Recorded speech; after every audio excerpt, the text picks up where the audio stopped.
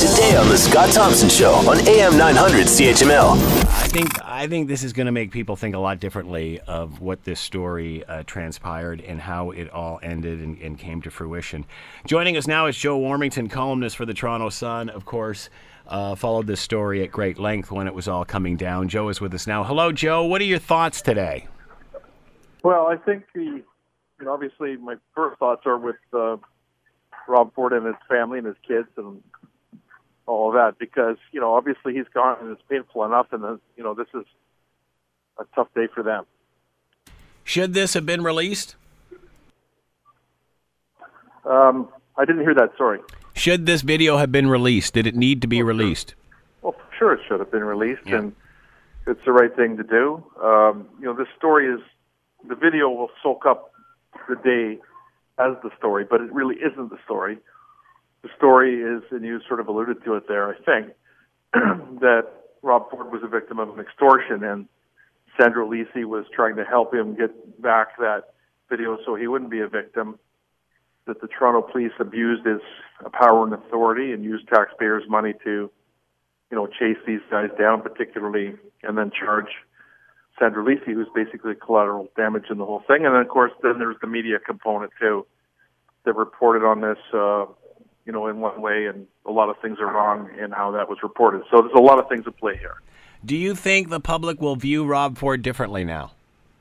I don't think so. I think that the book has been written and on how people are going to feel about him, but it doesn't matter anyway.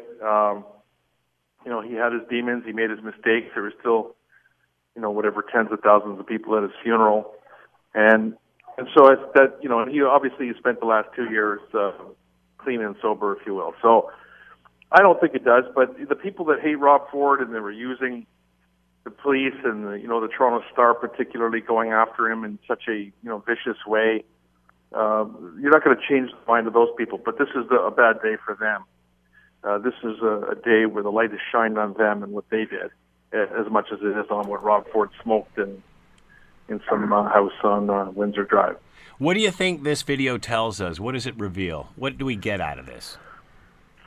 Well, again, the audio that you played is the best I've heard it, because I've only watched it on my phone in the Tim Hortons near the court. So I'm not an expert on what it says. So, but I think what it reveals is that it shows the depths of despair that the former mayor, was in with his problems, addictions, etc., and how easily he could be manipulated. And of course, that's all on him. I mean, you're supposed to act in a professional way, although he was in his private time, things like that. It's not good.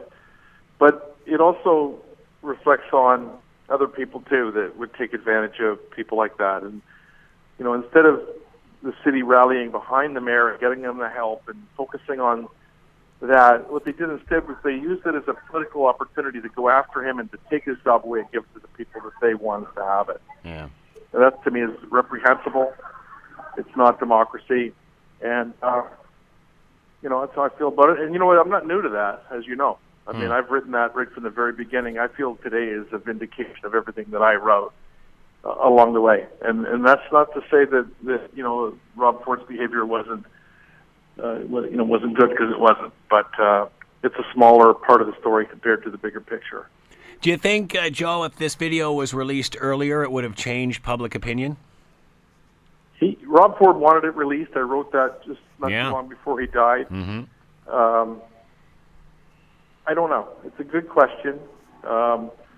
Checkbook journalism had never really existed in Canada until the Toronto Star and other people were meeting with the people who are trying to extort it and get it out there. And then we got checkbook journalism. And so, there was a bounty on things like this. So the further videos that happened, which, I brought one out, the one of the Sully Gormans that ended up landing him into rehab.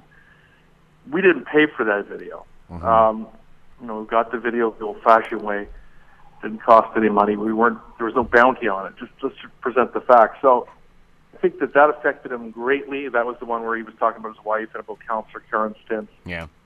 And it affected him. So, yeah, I think to your point, Scott, I think that this video would have hurt him pretty badly at the time. Want to hear more? Download the podcast on iTunes or Google Play and listen to The Scott Thompson Show weekdays from noon to 3 on AM 900 CHML.